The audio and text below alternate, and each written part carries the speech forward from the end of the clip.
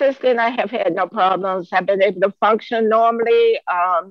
I'm able to drive myself around. With the COVID now, I'm not able to get out like I want to, but I do get out. But I'm able to drive again. I'm able to, as a matter of fact, I'm a two-time cancer survivor, not just one, two. Back in 1993, I had a brain tumor that they found in the left hemisphere of my brain that was affecting the right side of my body.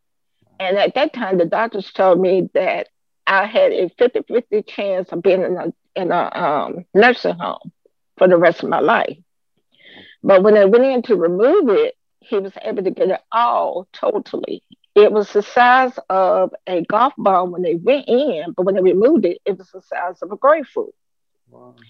And like I said, they told me at that time that I would have a 50-50 chance of being in a wheelchair for the rest of my life. Well, fast forward, I'm not in a wheelchair. Good for you. So, yeah, I do have some residual from that. I do have neuropathy in my feet as well as in my hands. And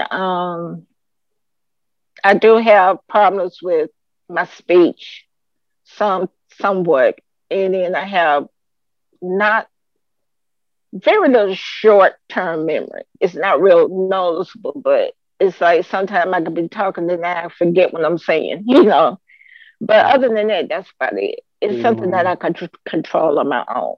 I don't have to have any type of therapy or anything like that to help me with that. So I try to function and try to control that on my own.